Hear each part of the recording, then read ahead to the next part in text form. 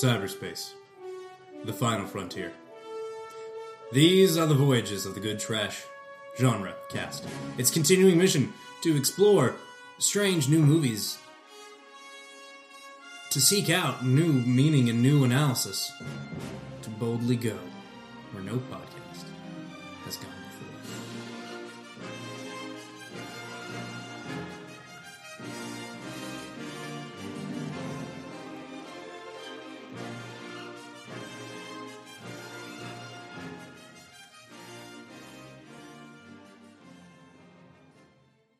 Hello again, dear listener. There may be some turbulence and we might explode, but we're going to have a show anyway.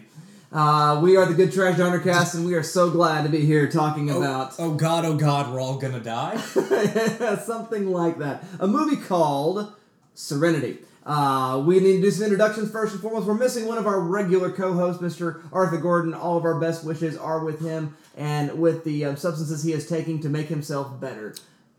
Bueller.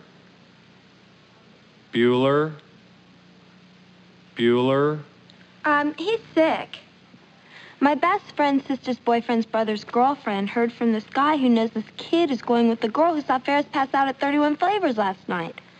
I guess it's pretty serious. That was vague. That was And intentionally frightening. so. Yeah. You don't need another rest. Well, you know... We're Laurel and Hardying it. They think maybe they can remove the second head. But let's go ahead and move on and give introductions. To my left, sir, if you would. My name is Dalton Stewart. As always, it hasn't changed. And going on a year now, where nothing twixt my legs won't run on batteries. My name is Dustin Sells, and I swear by my pretty blue bonnet, I will end you. We are so glad to be talking about the Firefly series to a much lesser extent, and to the much greater extent, to be addressing the film Serenity, or Good Trash. But first, in case you haven't seen this movie, like a weirdo, we should probably tell you what it's about, right? Yeah, so we need a synopsis from the voice of the Dollar Theater. Yeah, the voice of the cinema is taking the night off. So, if you would, sir. The crew of the ship Serenity tries to evade an assassin sent to recapture one of their number, who is telepathic. That's, wow, also quite vague. Yeah, right? That is just, okay, and she's telepathic. And she Yeah. is. That's not wrong. There is that going on. So, it's the movie Serenity. It was based off the very, very short-lived, season-long odyssey of the Firefly crew from Fox, who canceled it for stupidity and other reasons, mostly stupidity. And It's really hard to break a show that good. They managed to break it. They did. But nonetheless, it was a great run there. Very big fanship with this particular film. With this particular TV series. That helped to get a film, which is really an impressive feat, I think. Yeah, it doesn't always happen, and so that's a very good thing. It's definitely franchisable. But let's go ahead and just give our quick reviews. Well, Dalton, it's host pick week. You're the one that picked it. This is your fault. Explain yourself, sir. You know, when we sat down to do this space exploration marathon for the month of April, this was kind of already on the docket as a possibility. But then I realized it was my host pick this month. I was like, well, obviously we're doing it now. Because I have a really deep love for this film that keeps me from being totally objective about it. I really do unconditionally adore this film and the television series that preceded it. I just think it's great. And I think it's really, much like Joss Whedon's The Avengers, it is something of an achievement. It was a television series that lasted 13, 14 episodes. 13. And that was it. That's right, 13. If you don't count the pilot as a two-parter. Correct. And then, less than 3 years later, there's a big screen adaptation of it. And I just think it's really miraculous. It's not the only television series to get a theatrically released film. It's one of a handful, and it's certainly the only one that was this small of a television show. I mean, Sex and the City got 2 movies, but it was on for like 8 years. Right. There's not... It stands amongst few, and I think it stands alone. And that ability of fan culture brings something back from the dead to this caliber. I mean, there's plenty of TV shows that have been brought back. Community being a really great example of a show that's online. Community has kept bringing something back. But this was, kind of at the dawn of the internet, early days of the internet. managing to bring back a television series in a really big and profound way. that hadn't really been done before. I think that's a testament to the history of this film in itself. But in terms of quality, I think it's great. I think it's just a really great romp. It's a fun adventure film. Joss Whedon just continues to show why he's so good at writing lived-in, complex realities. I mean, this film shows why he got the Avengers. He writes a team, he writes a world with a deep mythology that you just get enough of to know what's going on, but clearly there's more there to know about. And he just writes the heck out of this crew that's, supposed to have lived together for years and writes these really great, backstories. And I think this film really does stand on its own. I think you don't get to know a lot of the characters. I don't think there's a couple of big character deaths in this that I don't think really mean anything unless you've seen the television series, because they don't get a lot of screen time in the film. They don't get to do anything interesting. Really, the only characters here that get a lot to do are Mal and River. I think Zoe gets a couple of really interesting character beats, and I think Jane does too, but I think the rest of the cast is kind of underserved. And, what are you going to do? It's a 2-hour movie. You can only give so much screen time. But at the end of the day, I think it's a ball. I think it's so much fun. I think it's just a great science fiction adventure film, and really I think it's one that stands up there among the greats. I think if you're talking about 21st century adventure films, this is one you need to talk about. I think it belongs in that conversation. It's that good in my opinion. And granted, as I stated, I'm biased here, but I love it to pieces. Well, I think I totally agree, Dalton. And to echo some of the words that Arthur Gordon would like to have said in his absence, it succeeds in that it does not do the cardinal sin of so many television series to film adaptations commit, which is the sin of being a extended episode. Yeah. Every other Star Trek movie is guilty of this. Almost. Just being a long episode. Just being a long episode. Occasionally, what they manage to do is extend the world, the universe, and tell something that's more of a 2-hour film. It's more of a cinematic experience. It's also able to do something I think that's interesting, is it stand alone without having to have seen the rest of the series. The send-offs of a few characters who do die is a little shortened on you if you haven't seen the series. You'll probably, I'm thinking of the first one to happen. I think the way that plays is really meaningful and gives a lot of momentum to the story. I think that second one, you don't get enough time with that character. And we'll spoil this later. We try to keep spoiler-free in our reviews. I think that second one that happens, really, you don't really get how important that moment is, I don't think, if you haven't seen the series.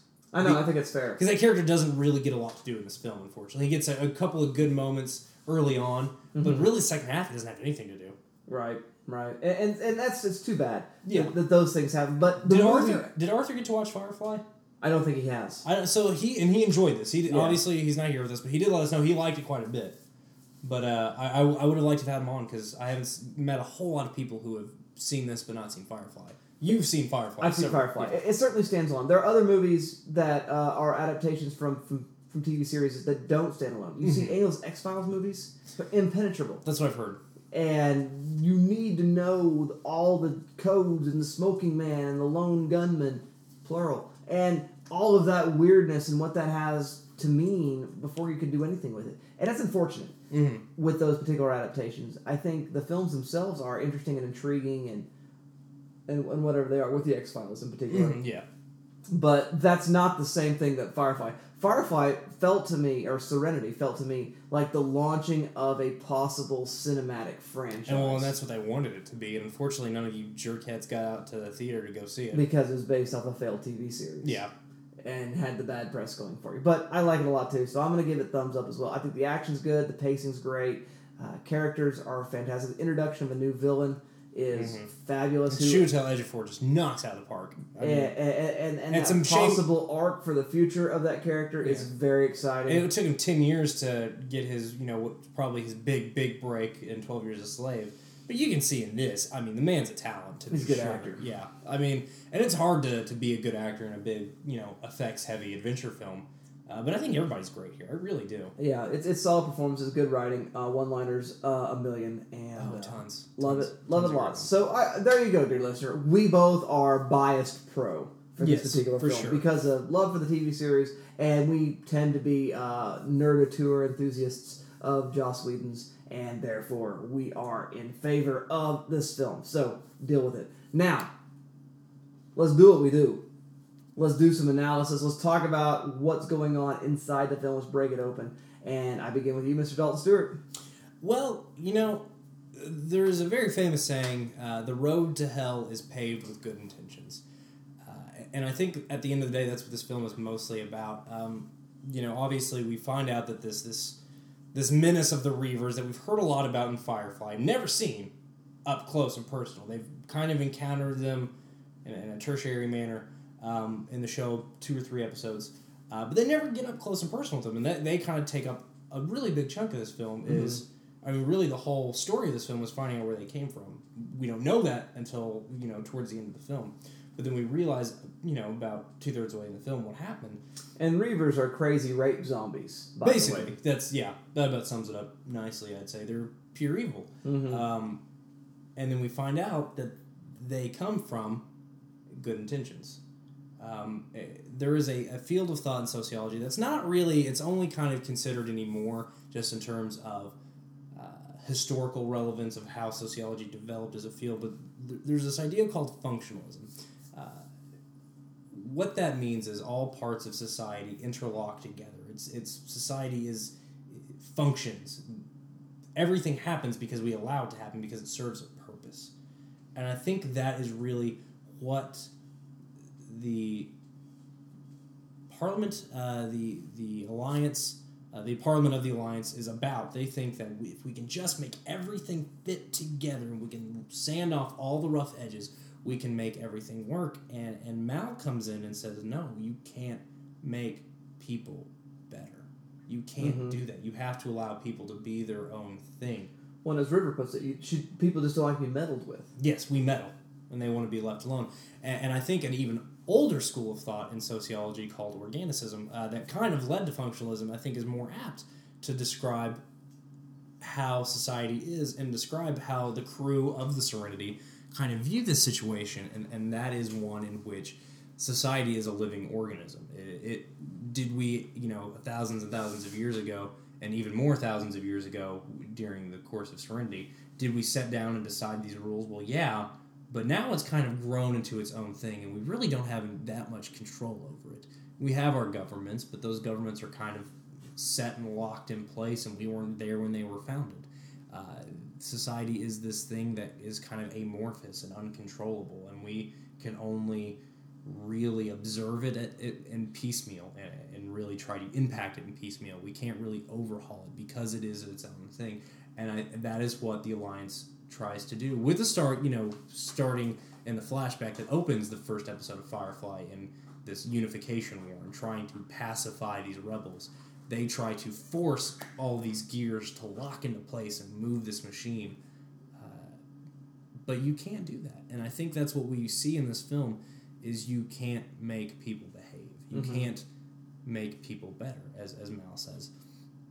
And to me, that's really what this film boils down to, is that the road to hell is paved with good intentions. And nor can you define the good, the better itself through some sort of parliamentary committee. No. It is kind of, again, a sort of amorphous thing that doesn't really adhere to logic. It is kind of this, the wind blows north, I go northerly. And I think, again, a lot of what Mal says in this film kind of sums up what I think Joss Whedon is trying to say here, and how that applies in terms of sociology is just to look at our own governments and look at how the course of human history, a lot of the big events are defined by trying to make people fit, trying to force things, or trying to pigeonhole things, as it were, trying to put people in boxes and trying to say, you are going to be this way because we said so, because we said that's what's going to work. And that's really problematic, and I think that's what Joss Whedon is getting at here is there is a greater truth, there is a greater purpose here, and that's what I think Shepard's trying to get Mal to teach. Why, when I bring up belief, why do you assume I'm talking about God? Righto. Believe in something, because your enemy believes with whole purpose. He believes that what he's doing is the right thing, and I think that's a strong message in Serenity that we should all take to heart. Is that believe in something, man. If you want to affect change, that's all well and good, but there are people who want to affect change in a much more devious way than you do. Mm-hmm. But that's what I take away from this film just about every time I watch it. My analysis of this film hasn't really changed a whole lot in the times I've seen it. So Dustin, where do you come down? When you break this nutshell open, what do you think about? Well, one of the things I cannot help but think about as I watch something like this is belief, because it's so intrinsic to the structure of the plot. It's also some of the major lines by my favorite character from the series, Shepherd Book, for obvious reasons. Yeah. I wasn't always a shepherd either, and I know I don't have to tell you any of the stories. My analysis, dealing with this issue of belief, looks at, I guess, maybe a continuum, a spectrum between Chiwetel Ejiofor's character, I don't know what his name is. The operative. He doesn't have a name. He's the operative. Brian, and Shepherd Book, and Malcolm Reynolds, with regard specifically to belief. What Brian's character does, the operative, we can't keep calling him Brian because people will think that's a real thing. That's a real thing. The operative. It's not a real thing. I call people I don't know, they're either Steve or Brian. Always. And he is, he's a believer. He believes in the rightness of his cause and is actually truly a samurai in that way. He is totally loyal to his daimyo and doing that sort of thing, carrying a samurai sword. I think the parallels are probably intentional from Mr. Whedon for that purpose. And he is of the mindset that belief itself must be totalitarian. Yeah. That belief must be something that crushes all opposition and quells all rebellion. That's the purpose of belief. We have a moral responsibility to make everyone believe this because it is the right thing to believe. Homogeneity is the goal. It is really the way that's dealt with. And on the other end of it, seems to me, Malcolm has drunk Chiwetel's Kool-Aid. Because, now I know this is a little controversial, but Malcolm seems to think that belief of that sort is exactly that sort of dangerous. And that's why you should believe in nothing but yourself and the people that you care about. Yeah, no, There's nothing else. Well, he's drank the Kool-Aid and spit it out. Exactly. That see what belief does? Belief is bad. And the belief creates people like Chiwetel, which I have to say is correct. But I think there's a mediating character written in the film, not written perhaps as strongly as it could have been, but Shepherd Book. Who's written very strongly in the series. In the series. We danced around it earlier. Wash is one of our casualties here, and he is a really great character in this film, because, in the series rather, because he does kind of, much like Shepherd Book, force Mal to be like, it's not all about you. It's not all about what you did in the war. Your actions as captain affect the rest of us. And we lose him in this film, and it's so sad. So sad, because he's a leaf on the wind, baby. I think Shepherd Book gets a lot of good moments in this film, but even he's more... better used in Wash, that's for sure. For sure. But he gets even more in the series, where he is trying to mitigate some of that in Mal, and trying to be like, you're not wrong, but you're not correct either. Right. And that's sort of the thing I want to talk about with belief, because what what Shepherd Book is doing is he is saying there is this moral system that this belief that grounds him in who he is, that enables him to face certain things and to make moral choices. And to do those things in such a way that are not all that condemning of everyone else around us. Because it turns out, rather than a totalitarian ethic, what Shepherd Book's belief system is what we might call a relational ethic.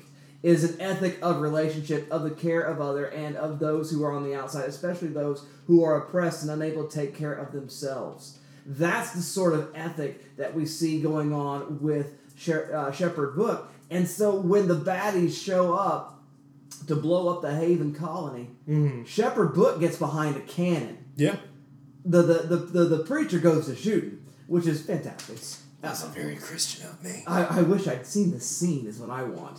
Yeah, right? I don't know if I want to see that scene, or if I really want to see the scene where he survived that, and he said, "You'll be taking me with you. I'll be getting you where you need to go." Yeah. And some of that alliance connection sort of fun stuff that we had in the series, we would have more of that happening, and a little bit of him doing, I wasn't always a shepherd inside that little choke tube when the Reavers are coming. would have been kind of awesome. I'm just saying. It would have pleased me, and that would have just been fan service for me alone. But nonetheless, the belief of the Shepherd book, though, mitigates, again, this idea that Mal sees where the people like having preachers around, is something that Book says one time during the series. And Mal says, no, they don't. They just make him feel judged and guilty. And that's because Mal has approached belief from the same point of view as Chiwetel's character. Now, the arc of Mal, I think, throughout the film, is that he recognizes that belief itself is not a negative thing, that there are belief and beliefs that one can have, and that one can have those shared and different beliefs in such a way that is not automatically combative, that is not automatically adversarial.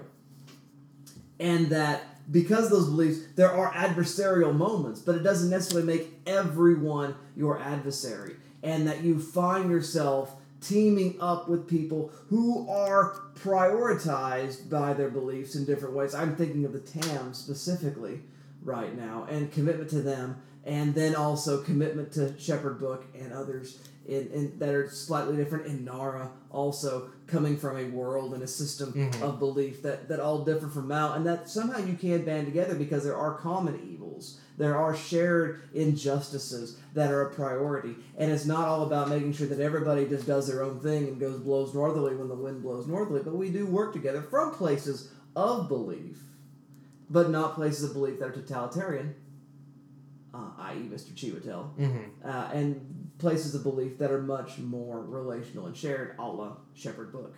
And I find that to be a very, very interesting conversation about a little thing we like to call pluralism in the trade.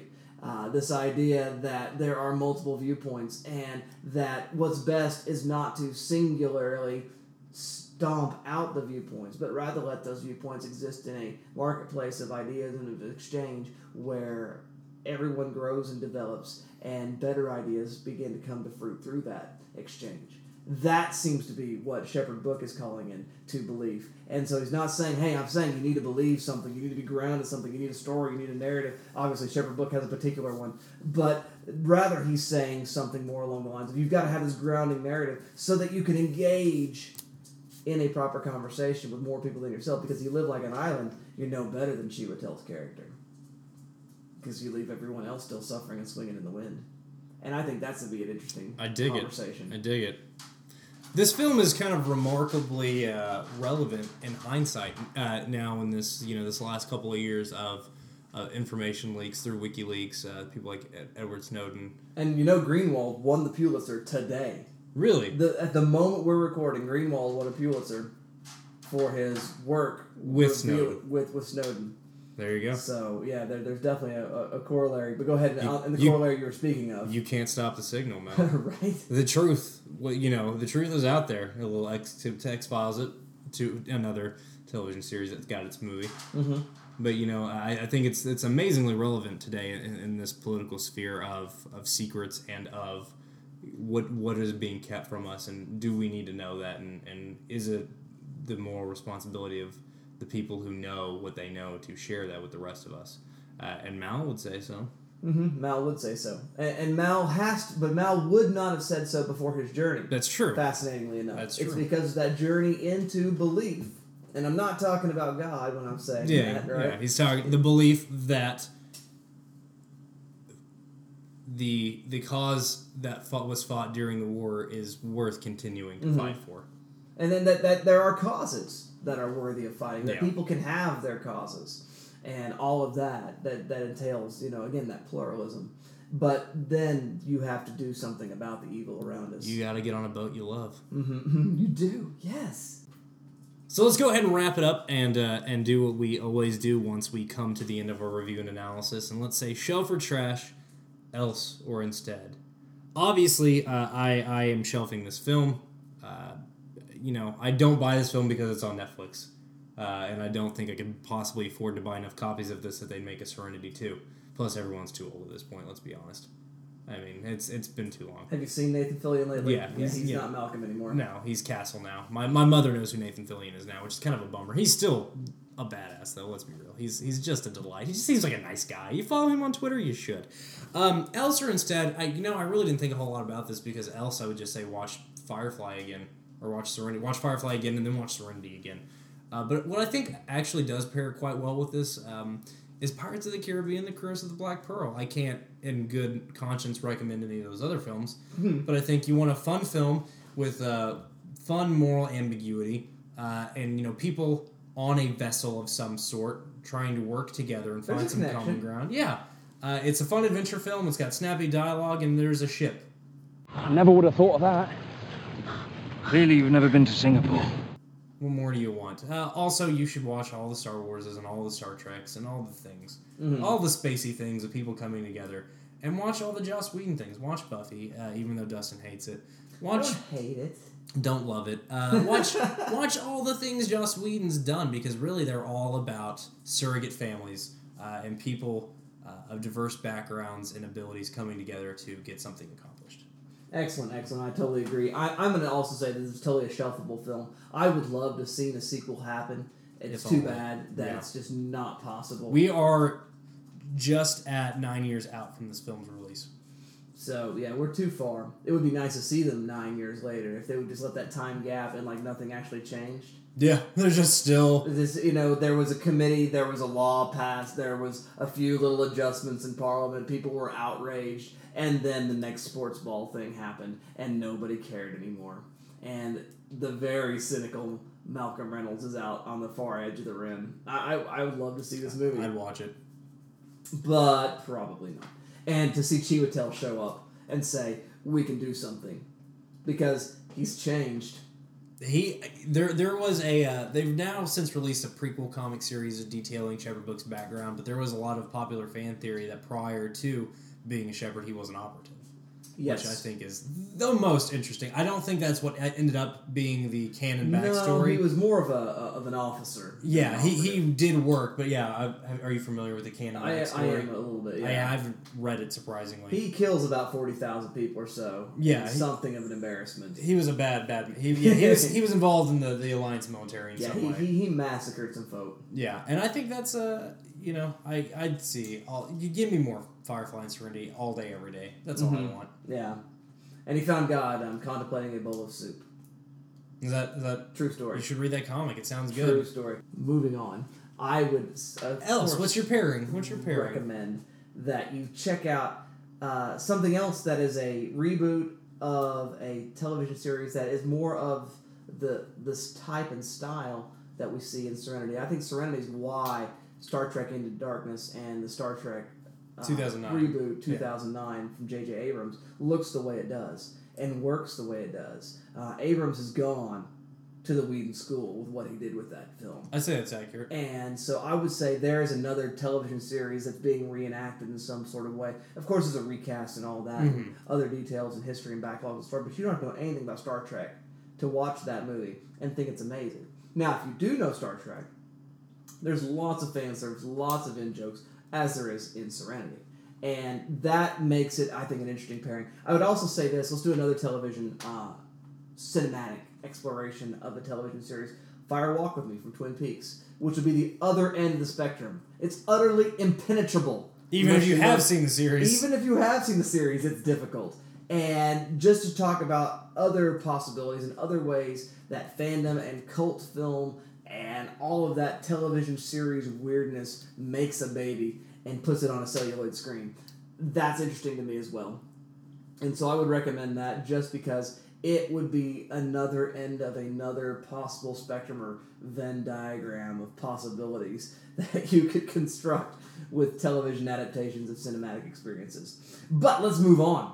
And now that we've shelved for trash, else or instead, let's talk about how we can keep this conversation going via the various means of social media. We are located on Facebook at facebook.com/goodtrashgenrecast. That's one word. We have one piece of feedback from the Facebook from the great Brigham Cole, who's trying to, I guess, maybe recover from his failures last week in giving us any feedback and being overcome in stature by another dear listener, who won't be mentioned by me because he's not on the Facebook.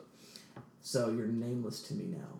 But Brigham Cole did mention that he caught Captain America the Winter Soldier, which I have not caught, and made the comment that, have we seen Marvel actually outdo the Avengers? Question mark, question mark. I think it's definitely possible.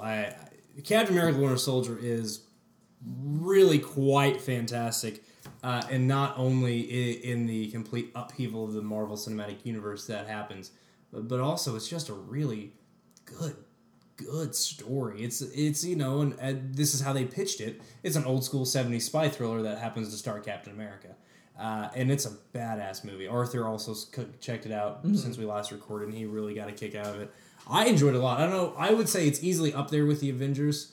I think it's probably, and you know, I might soften on this opinion once I get further out from having seen it, but I think it's probably Marvel's best, the Marvel Studios films, obviously, their best single hero film. Mm-hmm. I really do. I think it's better than the original Iron Man by a long shot. I like that a lot. I do too. I think they found their legs in this. I think the story and character and action are all in equal tandem, or, you know, whatever tandem is with a third. I think they're all working here really well, and everything is on the right wavelength. It doesn't have that feel of that I think Thor 2 had, where it's just like, and now this Marvel movie. Which isn't to say I dislike that movie. I think I liked it better than that. But I did too, but I think there has been complaints about the Marvel series to that regard. I think I liked it aesthetically because it was this sci-fi fantasy. Yes. And it's so rare that you have Which is that. what I've liked about both Thor films. Yeah. But I think this just really does something different and knocks it out of the park and makes a heck of a film. It really does. I enjoyed it a lot, Brigham. I would say, I don't know if it's better than the Avengers. I think it's definitely more focused and has more story. In terms of pure fanboy wish fulfillment and fun, I think the Avengers still wins. But in terms of better movie, I don't know, maybe. I think there's definitely more cohesive story, more character development, to be sure. I liked it a lot, and that's what I'll say about that. Well, that's all we've got coming in from the Facey Facebook. Mr. Dalton Stewart, do you know anything about any other means of social media that might be available? Maybe it would involve a long monologue.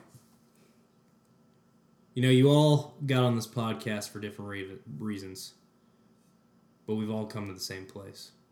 So now I'm asking more of you than I have before. Maybe all. Sure as I know anything, I know this. They will try again. Maybe on another film, maybe on the same franchise swept clean. A year from now, 10, they'll swing back to the belief that they can make movies better. And I do not hold to that. So no more running. I aim to tweet. Do you now? I do. I was going to say, you know, Caleb once told me, if you can't tweet something smart, tweet something right. Because he's dead to us now. Right. But it was more fun to do that monologue. Ladies and gentlemen, you can find the Good Trash Genre Cast at good_trash on Twitter. This week we were inundated with Caleb Vesley's stupid pictures from a comic convention he went to. I think it was a Tulsa comic. Was it St. Louis? I thought it was Tulsa. Inundated. My feed was blowing up. So, thank you, Caleb, for those really delightful pictures. I retweeted quite a few of them. He even got us a new follower or two by mentioning people that were there with him. So, thanks for that, Caleb. Brigham and Dustin also hashed out the Hello, Jason Isaac reference on our Event Horizon podcast. So, that was a thing that happened.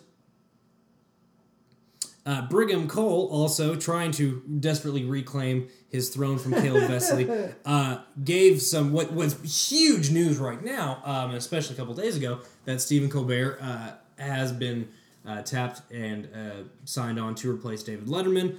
He gave us that news via Variety magazine. I understand that he will be Stephen Colbert. That Colbert, the persona. Stephen Colbert is how you say his name, but yes, he'll be Stephen Colbert the man, not Stephen Colbert. I thought there was a difference. It's the same. I thought Colbert really wasn't how you pronounced it. No, it is really Colbert. Oh, really? Yeah, That's it is. funny. Filmmaker and friend of the show, Nick Sanford, mentioned us as part of Follow Friday on Twitter, so thanks a lot for that. So did the Day SX Media podcast. Once again, gentlemen, really appreciate that. Brigham did give his input on punk rock and said, "There's only one band there's a reason they call The Clash the only band that matters." He also gave us a really great mental floss link to some excuse me, sometimes I forget how to talk, to some really fun Firefly trivia that I did retweet. Also, Caleb Vesley decided that he has become the Loki of the Good Trash Genre Cast and is trying to pull us apart via social media. And he said that he's the arch enemy of the Good Trash Genre Cast. You know, Caleb's mind is like a bag of cats. I can verify that. And we also got a new follower. I'm pretty sure it's a bot, so I don't give a shit. Yeah, it's the founder of CharterTrade.com. Yeah, I'm thinking probably not. So, suck it, Michael Lamont. If you're real, do tell us, and we will give you a very well-worded, eloquent, and movie quote-ful apology. That is a thing that will happen. I will personally make sure that occurs. Well, now that we're done doing this part, you know what it's time for? It's time for the game. Time to play the game. Time to play the game.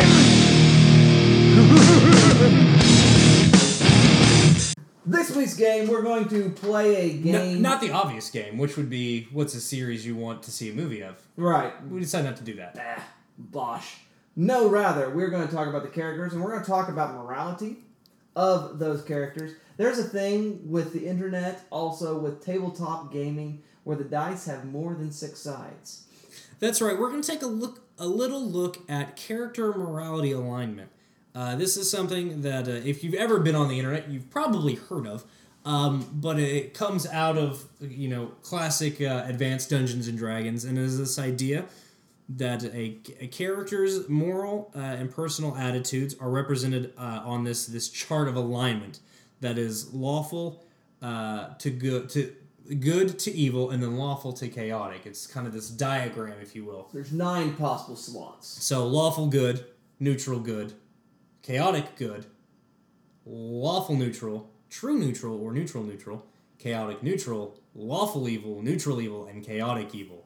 So you're not just whether or not you like helping people or you like stabbing people, you're also how you fit in the hierarchy of the system. Because some of us like to help them while we stab them. Exactly. And that's really kind of just comes out of the fact that there's a lot of characters in the Serenity and Firefly universe that really fit into these slots really well. So we decided we're going to take a couple of the characters, we're going to just kind of go down the alignment, name a character from Firefly Serenity that we feel fits in that slot, and maybe give us some other examples, right? Right. Okay. Do we want to start with the obs one? Well, I feel like we'll just go down the chain. Just go down the chain. We'll go back and forth. Is that okay, right for you? that's fine. So I'm going to kick it off. I would say that in the Firefly Serenity universe, I really feel like Shepherd Book is probably the lawful good. He's a man that's about compassion, and he's about helping people, and he's also bound to a code that he that is very important to him, that his moral actions also fit within this code, this ordered structure of his faith. I would say other examples of those that work really well are Batman and Captain America. Both are committed to the greater good and also follow the codes, Captain America being the ideals of American society, and Batman being the law. I have a niggle with that pick in I would say Shepherd Book might be the neutral good, one slot over to the right, I guess, on this particular scale. And in that he is not always a shepherd and is willing to exercise his knowledge of crime and criminality and is willing to violate some of the pieces. The good book's a bit fuzzier on the subject of kneecaps. Right, that's it. That's exactly the quote I was going to go with. That his book says a lot about murdering folk, but it's pretty fuzzy about kneecaps. Yeah. And he does sort of justify means. Okay. He does sort of act in a way that there are greater governing principles. Because I think the difference between the lawful good and the neutral good is that the neutral good is governed by principle. Okay.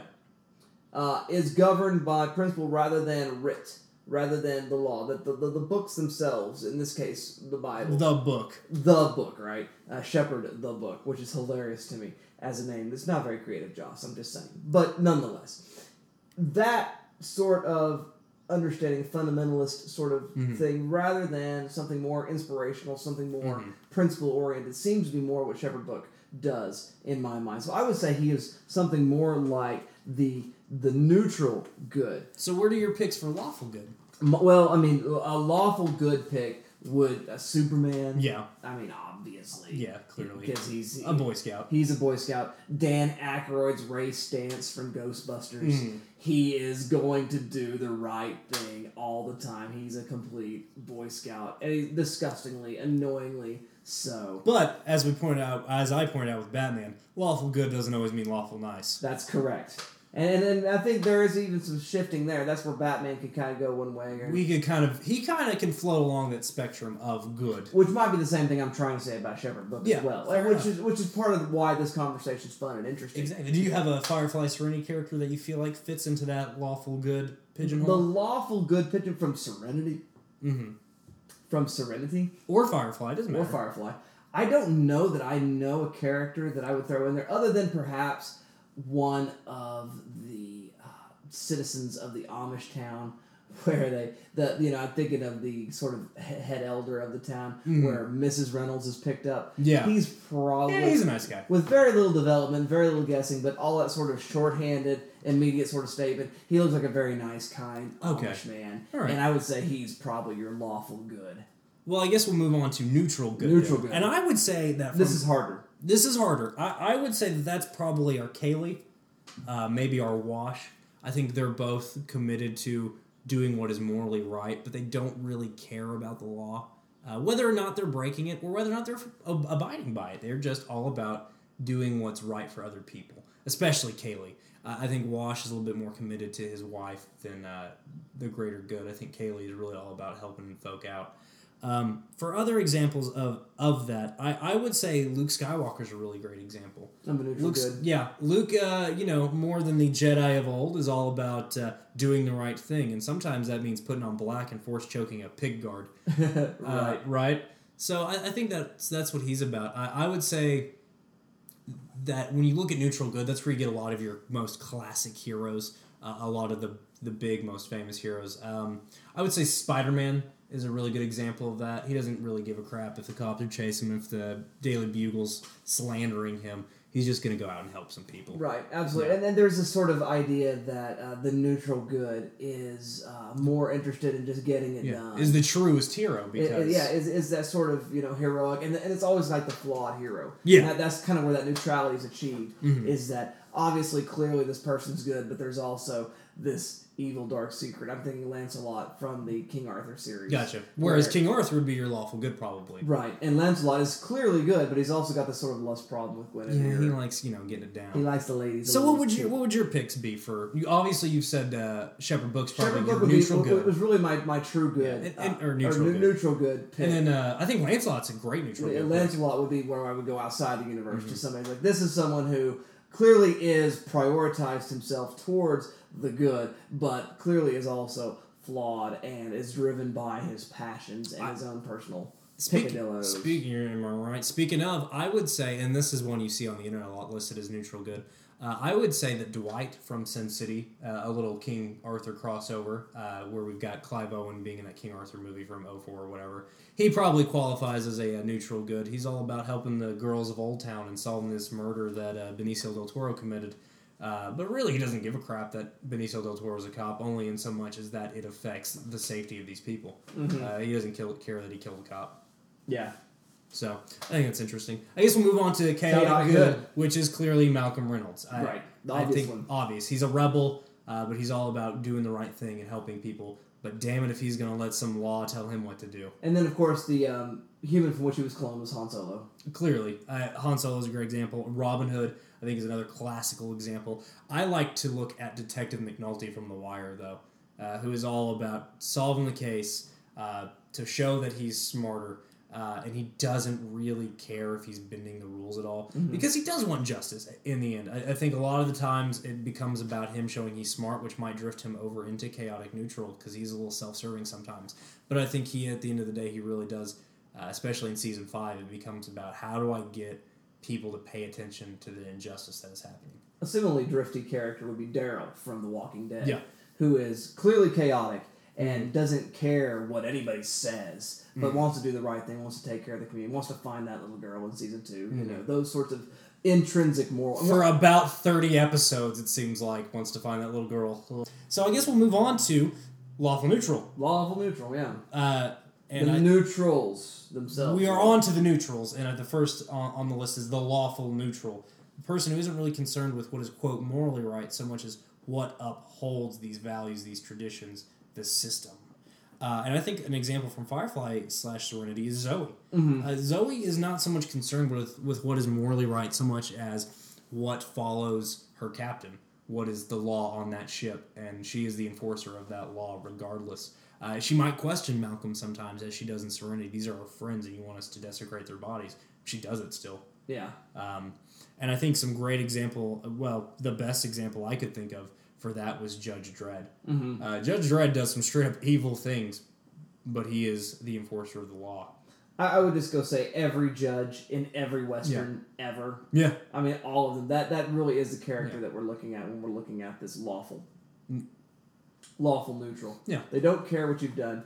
There is no sort of understanding that way. It's just this is cold, blind justice. This is about upholding the system and making, Absolutely. which can be good, and can be evil. Right. It isn't that neutral morality. And so it carries the benefit of impartiality. Yeah. Which is obviously a good thing. But it also fails to understand human element, typically, is the failing of this particular kind of character. Well, what would you say? Is you got to pick from Serenity? From Serenity besides Zoe? I mean, Zoe is I it. think she's you it, yeah. nailed it. Thank you. There's really no one else to say. You got any other good examples other than the Western Judge? I think that's a great pick. I mean, you could say, I would say this, there's a particular scene in which, in the series, back when River and Simon are locked away in some town, and there is this accusation of witchcraft. Witchery, yes, I remember. Because it fits a definition that is not in the Bible, by the way. That particular character would be a neutral lawful, because he would perhaps defend the innocence of this girl. And perhaps he wouldn't if she's going to tell the truth about how he came to power. And That's a good scene. yeah, it is. They're in the nick of time. So he's neutral. What's that make us, lawful, Zoe? and Big damn heroes. And so we he's like, just... oh, you are telling the future. And yeah, you're going to go. Yeah. And I love that scene. I'm sorry, just when they show up to rescue them. Yeah. Big damn heroes. That's right. So I guess we'll move on to true neutral. Neutral. Which are hard to pick. And true neutral is easier to say. Yeah. For Firefly Serenity, I think it comes down to River and Simon. I mean, Simon obviously breaks the law to help River. River doesn't really have any capability of morality, although you could argue that she is so stricken by the injustice that occurred on Planet Miranda. But I think I go neutral on them because their allegiance is to each other, and they will do anything for each other, which I think is really kind of a beautiful thing about the relationship on the series. I was thinking about Inara to an extent. I think Inara could definitely be too. Although I would almost go lawful good, or even lawful neutral, or even lawful good on her, because she is all about this system of the companions. But she also does have that good the hooker with the heart of gold, which is a Western archetype. Yeah, absolutely is. And she is all about helping people, I think. But she is kind of a fuzzy moral character. She does something that she trades her company for money, but that is lawful within the system, and the morality of that there isn't really a definite morality of that. I don't know. So that's why I think she's that neutrality seems to be heightened because of that. Exactly, I get that. She is definitely a grayer character, but she is all about helping the people of Serenity and really all the people they come across. She's one of the more selfless people, I think, in the series. That's fair. But I would say she's probably a good pick for true neutral. I think some really great examples of true neutral are the dude from The Big Lebowski. Fair, yeah. Yeah, he's just, hey man, the dude abides. I'm the dude. I'm Right. the duder, the duderino, if you're on the whole brevity thing. I think Tyrion Lannister from Game of Thrones, which has just come back on, That means nothing to Dustin, but Internet, you know what I'm talking about. I think that's a good pick. Game of Thrones is full of fun picks for this show. Because that's what they do. For this game, because that show is so full of moral ambiguity. You've already said Inara is probably... Let's utter another universe, the Harry Potter universe. I would say Professor McGonagall is your true neutral. Yeah. Is that she will be the stickler for the rules, it seems, unless we can get us a good seeker for the Quidditch team. Yeah. Unless, a fascist is enforcing the rules. And so she will stand up to the Dolores Umbridges. She will take umbrage at the Umbridges of the world. Padumsa. We rim shot that. And say there seems to be this purely intrinsic motivation that at first blush you might guess her to be something more of a neutral good or lawful good. But as the series kind of progresses, she picks her own way, all the way. It really is a purely internal motivation for her.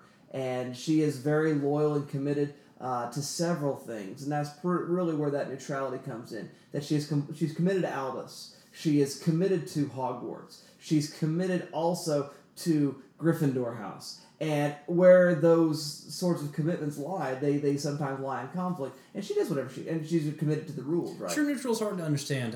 In D&D, they usually say it's a druid. It's somebody who's committed to nature and the balance of things and maintaining the balance, regardless of what that means. I say that's probably McGonagall. Treebeard. Yeah, Treebeard. Yeah, the obvious one. Yeah. So I guess we'll move on to chaotic neutral. And obviously Jane, right? Jane, yes. Yeah. Absolutely. The man they call Jane. Well, he absolutely sells out River and Simon several times in one of the episodes, and couldn't have done it without you, bud. He seems like there's a tinge of guilt, but he learns nothing. Yeah, and then we get but he doesn't revel in badness, and we see that a lot in Serenity. These people all died for no reason, and then he abhors that, and especially the Reavers. I don't get that. What's the fun in killing and eating somebody? Yeah. I'll kill a man, sure, but he almost skirts. I don't take no pleasure in it. To towards chaotic evil, he could go there. Shiny, let's be bad guys. Yeah, but he really doesn't want to. No, he's not a bad guy, but also he doesn't have any use for concrete morality. He doesn't have any use for your rules. It's really what he is. He's awesome. He's a delight. Yeah. The hero of Canton, the man they call. So who are your guys? I think Mad Max is a great pick. He's all about staying alive, and it doesn't really matter how that gets done. He doesn't have any use for these people who've built their wall to keep out the chaotic evils of this world. He's just like, give me some gasoline so I can get the hell out of here. I think Deadpool from Marvel Comics is a great example. He's just wacky, and he helps the good guys. Sometimes he's a bad guy. Really just doesn't like rules, and he likes being wacky and silly. Well, I mean, to go with that same sort of rogues gallery, you could probably argue the Black Cat might fall, the Catwoman. Catwoman, Black Cat. Which are the same character. Exactly. They're the exact same character. And another two of the same characters, Sanjuro and the Man with No Name. Yeah. Would also be your chaotic. Yeah. I think the Man with No Name is a great chaotic neutral pick. So I guess we'll move on to the evil. The evil. We gotta get the bad guys now. Excuse me. Lawful. We begin with lawful. We start with lawful evil. Obviously. The operative. Yeah. Clearly. Brian, as we've taken to calling him. Because he even says at one point, I know, he says, Mal asks him about this better world he's building. He says, there's no place for me. Yeah, I want a world without sin, and there's no place There's no place for me there because I am evil, and what I do is evil. And he says, I have no illusions about that. But he is a true believer and believes it is for the greater good. When he is defeated, what does he do? Tells his men to stand down. Don't kill these people. The job's over. We lost. Let him go. Right. He's not malicious, and he takes no pleasure in what he does, but he believes it is the right thing, without question. I think some great examples of that are Darth Vader. When we look at lawful evil, we look at evil characters who work within a system, who are self-serving, who are backstabbers, but also work within the rules. And Darth Vader is a really great example of that because he follows the rules of his master without question, and he is evil. Obviously, he has a great character arc.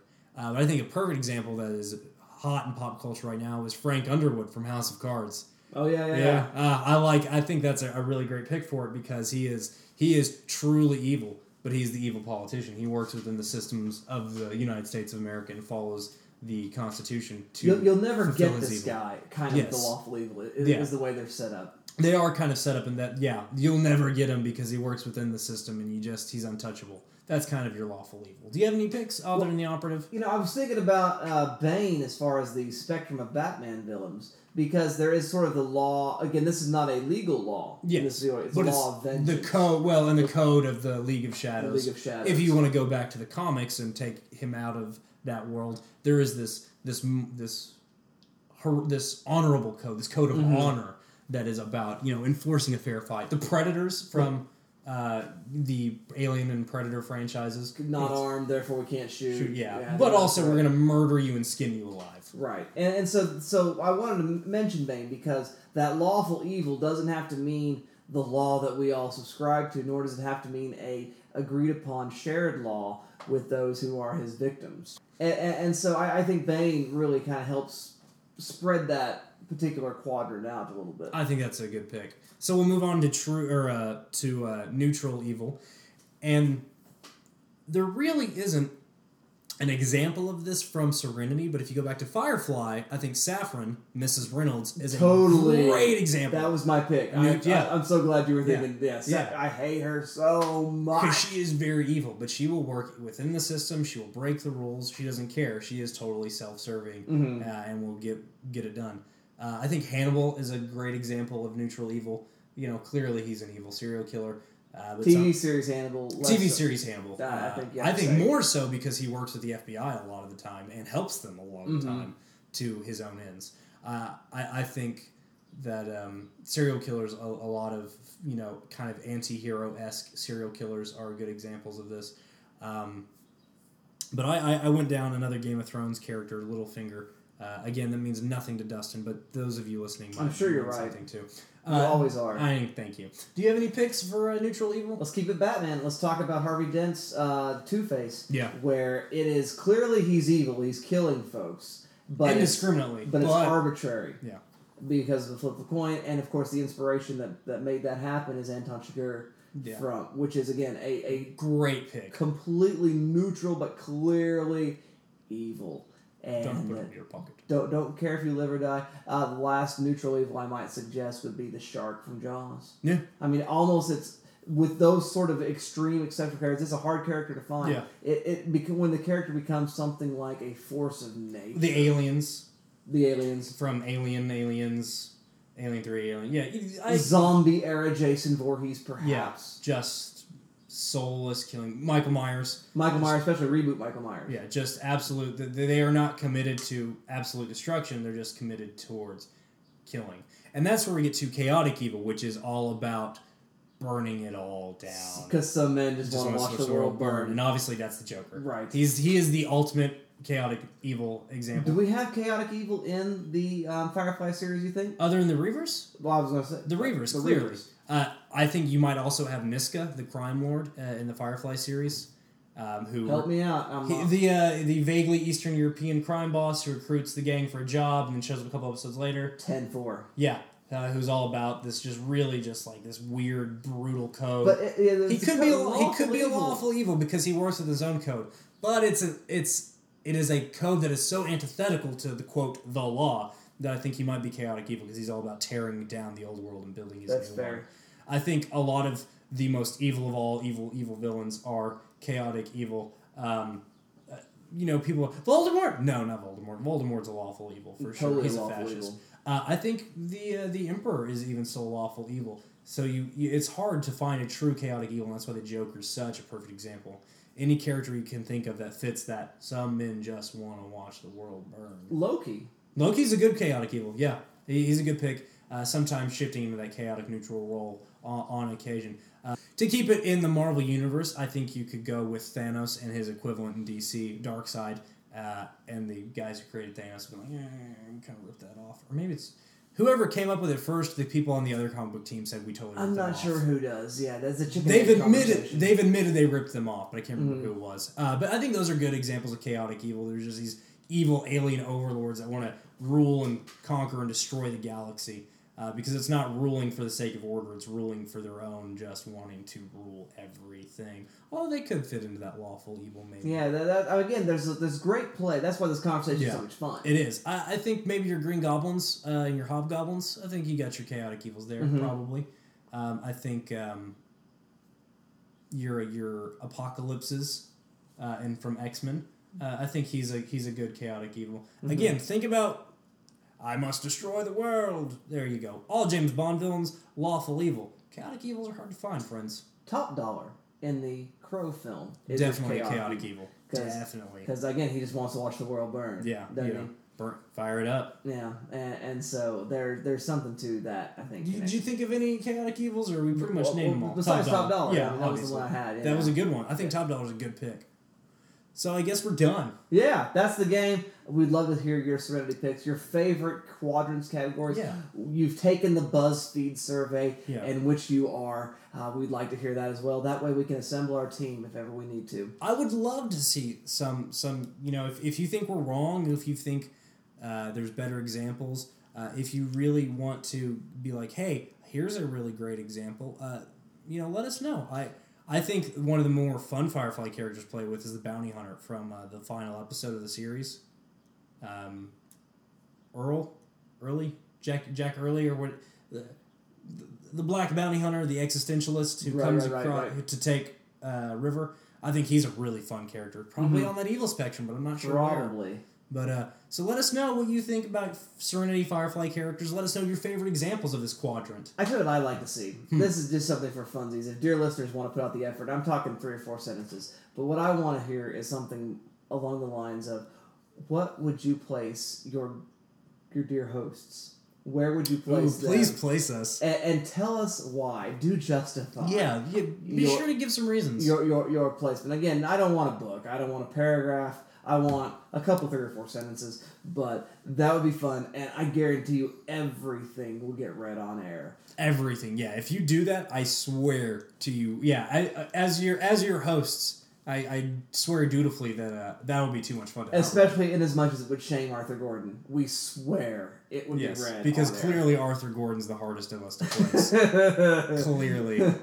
Because he is a neutral evil. But he's ethereal. He is the red. The ethereal red Sasquatch himself. So I guess it's time to move on to the final thing we do every week. And we got to talk about what's got us fired up this week in pop culture.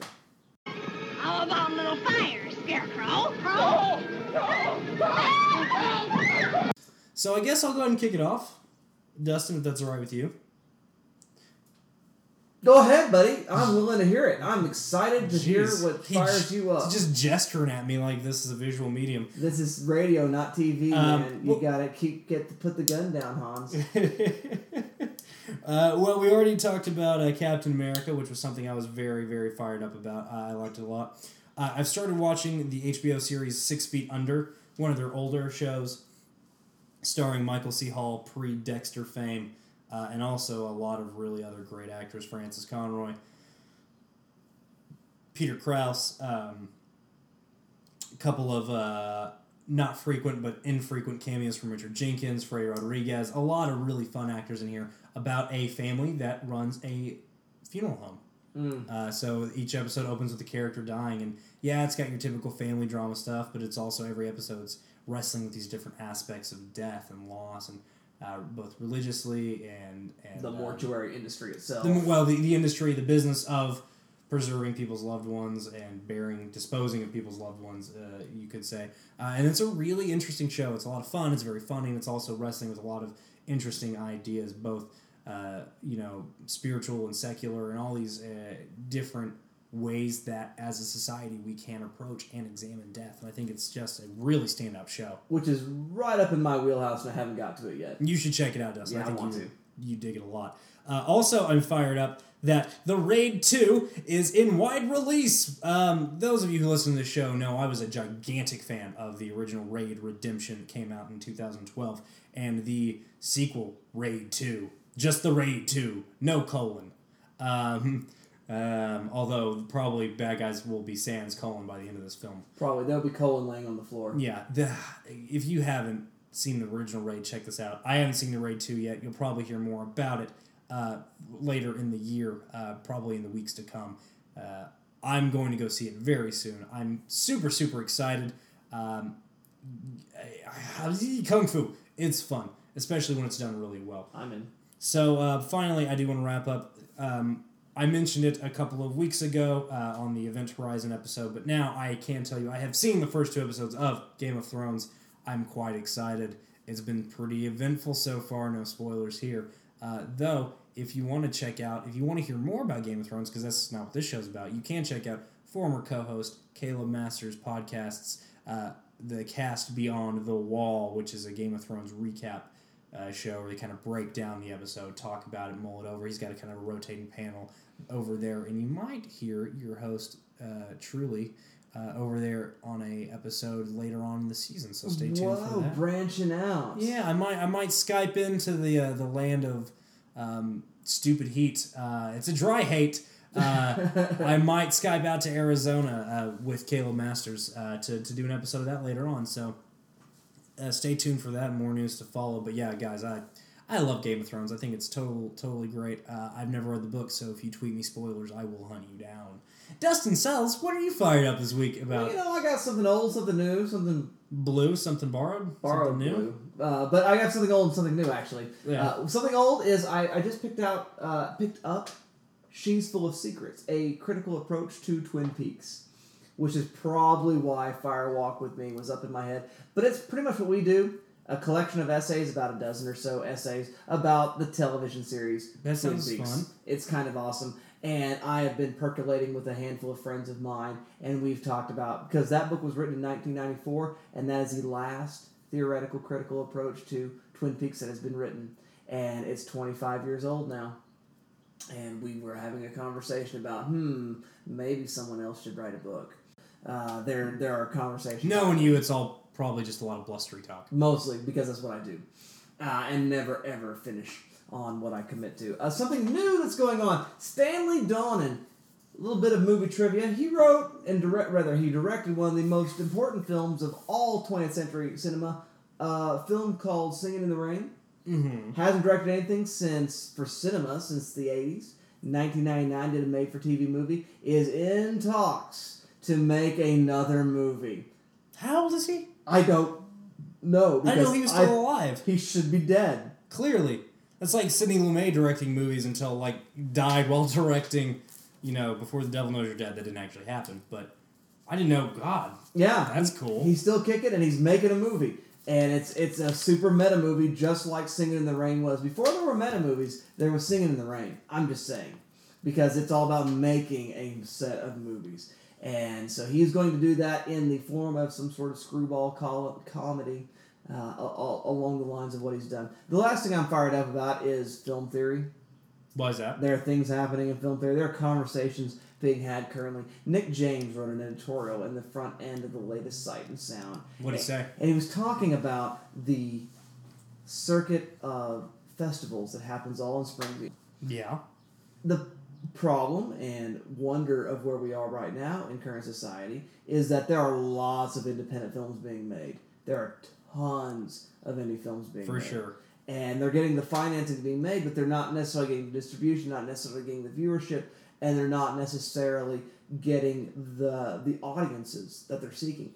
And he was writing this article about how at Sight and Sound, when it comes to the festival circuit, there's kind of two camps. There's a camp that's very interested in the actors and the popular culture and the press and the interviews that go along with that. And there's this other side that's very interested in the directors and the filmmaking and the craft and all of that goes in the films. But there are so many of these sort of crafted, small films that are being made. And he's citing specifically Only Lovers Left Alive by Jim Jarmusch that's just come out starring Tilda Swinton and Tom Hiddleston. And he is beginning to posit the possibility that we need to start thinking about independent film in terms of authorship by the big name stars who choose to perform in certain projects. Because they are the ones that get those movies seen. And get those movies. Because Jim Jarmusch is a name that'll get a movie nerd to see your movie. But Tilda Swinton and Tom Hiddleston are names that'll get your less deep-cut moviegoer to go see a Jim Jarmusch movie. Much like Johnny Depp in 1994 got less deep-cut people to check out Dead Man by Jim Jarmusch.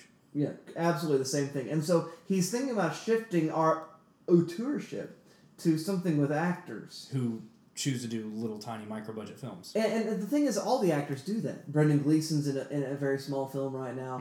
There's a lot of these kind of big actors that we really love to see that are powerful forces of nature on screen. Brad Pitt basically helped get the assassination of Jesse James made. I mean, yeah, these are good examples. And so perhaps we need to start thinking about authorship in terms of the sorts of scripts chosen by a particular actor because of their own proclivities and interests and voice, in that it's sort of the secondary voicedness, this sort of symbiotic, parasitic relationship where the voice is commandeered by the actor, and it becomes their vehicle, even though it is this personal, individual, small source story that cinema always has been. And I think that is a very interesting development in cinema studies. If we start thinking about actor choices providing voices and certain conversations in the same way we've talked about directors. That's certainly a conversation worth having, I think. And I find that to be very exciting. And so film theory's a thing that's always evolving. It's always moving forward, upward and onward as we go. And that makes me very excited and quite fired up in popular culture. Well, I guess it's time for us to head out back to the black. It is to the void. Yeah. The endless void. There's nothing there. Just stare out into space and see more space. Where life is impossible. So we need to feel better. So you know what we're going to do? We're going to watch a Star Trek movie. That's right, dear listener. Khan! It's going to happen. Star Trek II, The Wrath of Khan. The rule of Star Trek is even-numbered movies are good. Odd-numbered movies are bad. I will give a nickel to whoever can tell me what that's from. Would you? Yeah. So we're going to be watching The Wrath of Khan. We hope you've seen it already. I haven't. Oh my. I haven't. I really haven't. Give it a revisit. I'm excited. And it is a movie that I think would be interesting for the conversation to show. We are closing out Space Exploration March. April. It's not March anymore. April with, one of the most famous action sci-fi films, probably. And I'm quite fired up that we're doing it back-to-back with Serenity because, oh my friends, there is overlap. There is a conversation to be had regarding all of that. But I leave that for later as we get together next week when we watch Wrath of Khan. In the meantime, dear listener, check that out. Check out something else. Watch a movie with someone you love and care about because it's more than just an hour and a half spent with a bucket of popcorn. It's about what makes life worth living. It's about the very foundation, the bones of life, and thinking about what all that stuff means. That's why we do this, because movies matter. Bones. That's what I said. And until then, we'll see you next time. Take my love, take my land, take me where I cannot stand. I don't care, I'm still free. You can't take the sky from me. Take me out to the black, tell them I ain't coming back. Burn the land and boil the sea. You can't take the sky from me.